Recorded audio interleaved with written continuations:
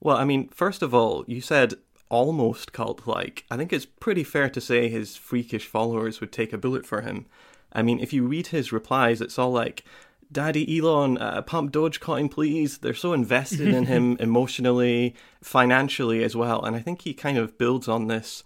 He's kind of like the 2020s version of like these euphoric atheists and the I fucking love science guys from a decade ago. You might actually remember his fans won the inaugural Worst Fandom on the Internet Award in 2018. He actually they beat out Rick and Morty fans in the final, which I think is Somehow. a bit... Yeah, you know that meme where like multiple Spider-Men are pointing at each other? I think the Venn diagram of Musk and Morty fans is pretty much the same group of like teenage pseudo-intellectuals. It's a circle, really. yeah. Yeah.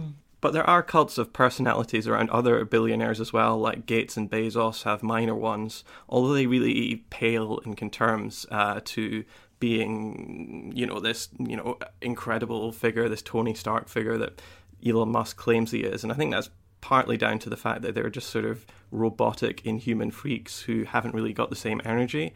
Maybe one good comparison would be deceased Apple CEO Steve Jobs, who became this icon of the tech industry because he was like the first computer programmer who thought to hire a product designer to sell his extremely overpriced hardware. But yeah, I mean, what you said, you got, Nick. Ultimately, we do live in a capitalist society where just a handful of men literally hold more wealth than the bottom 50% of humanity, 4 billion people almost combined.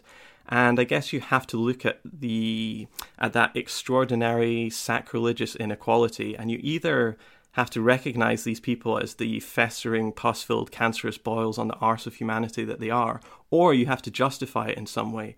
And so just how like the pharaohs of Egypt had cults devoted to worshipping them as living gods who can do no wrong, so too do today's pharaohs have similar cults.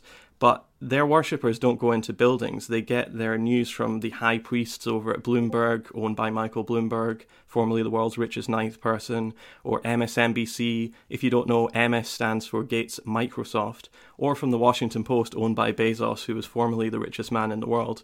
So yeah, every socioeconomic system has to justify itself in some way, otherwise it will eventually be overthrown. And you can either look at Musk and Gates and co and say they're outgrowths of a deeply wretched, inhumane system, in which case that implies that we have to change it, or you have to come up with some sort of ridiculous justification or veneration of them, and that's what we're seeing here.